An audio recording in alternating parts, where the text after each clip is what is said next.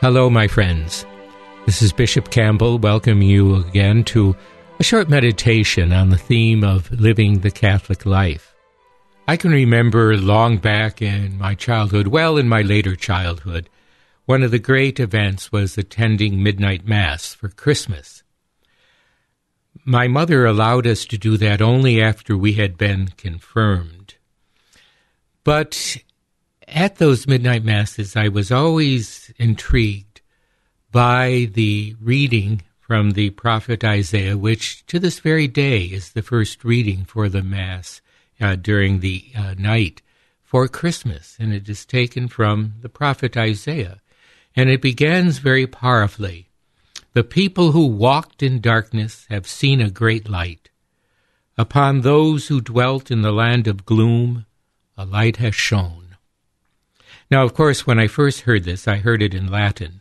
And although I tell you at the age of 10 my Latin was imperfect, but I did have a missal that I could follow along in. And I always look forward to hearing those words at midnight Mass. Especially when we consider today we live in a time of confusion and challenge. We have to be honest about that. And I think that at such a time, we remember Isaiah's prophecy, and we realize that even in the most difficult of times, even in the most confusing of times, there's still a great light if we but turn and look at it. And there is still one who wishes to shed that light upon us constantly. So that in that prophecy, in the celebration of Christmas, we ask ourselves, what lesson do we take from celebrating our Christmas, even in a difficult time such as this?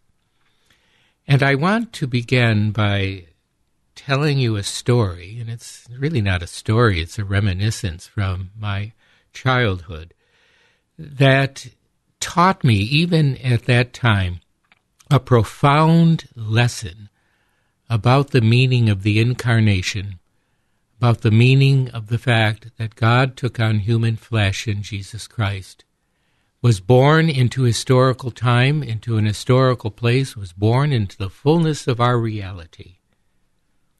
And that was a powerful lesson. But it all began in a very interesting way. You can imagine that at the age of 7 or 8, Christmas Eve was an exciting time, although we had not really started celebrating Christmas, because at that time, the Christmas Eve was a day of fast and abstinence, and it was a rather somber occasion. We ate very simple food, but of course, as the sun went down, became darker, we realized what was going to happen the next day. And it was really exciting and sometimes very difficult to get to sleep. Well, we finally did, because our parents rejoiced in it, because my parents then decorated the entire house while we were asleep. Marvelous occasion when you wake up to such a brilliance. But during the time we had dozed off, I was with my brother, who was a year younger than I. Then all of a sudden we were both awakened with this loud voice from outside the house saying, "Ho, ho, ho, Merry Christmas." Well, you can imagine what my brother and I thought. Santa was here. Well, we got out of bed.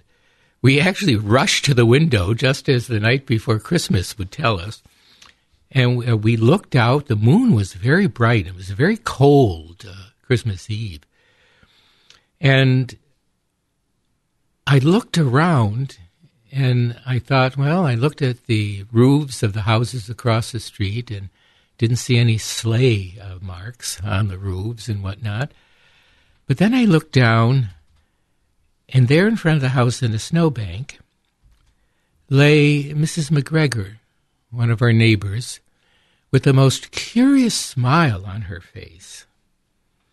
Well, we were creating such a ruckus that my father got up and came in. He said, "Boys, what's going on?"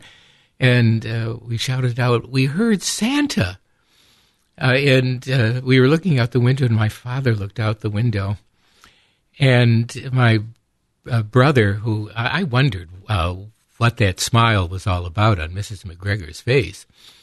But my brother was a man of true faith. He said, Dad, Mrs. McGregor saw Santa Claus and fainted dead away. Well, later my father got dressed and he left to make sure that Mrs. McGregor got home all right.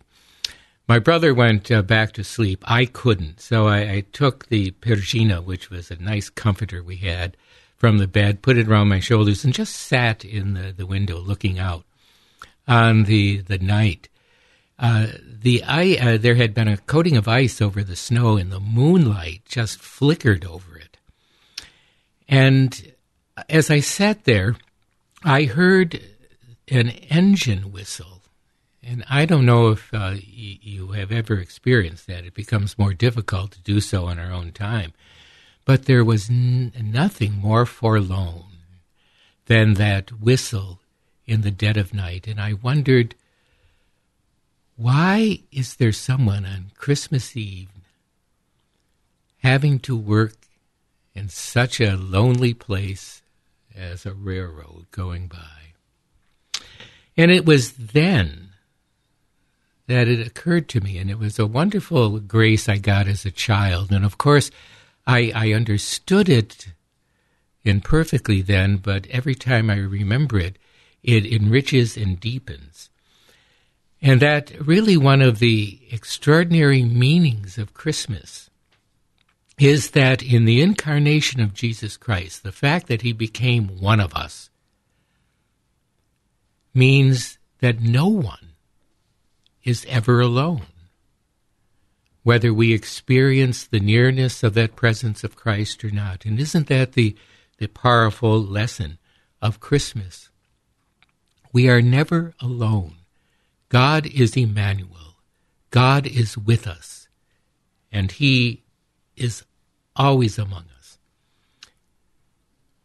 In our joy, he rejoices with us. In our sorrow, he is with us.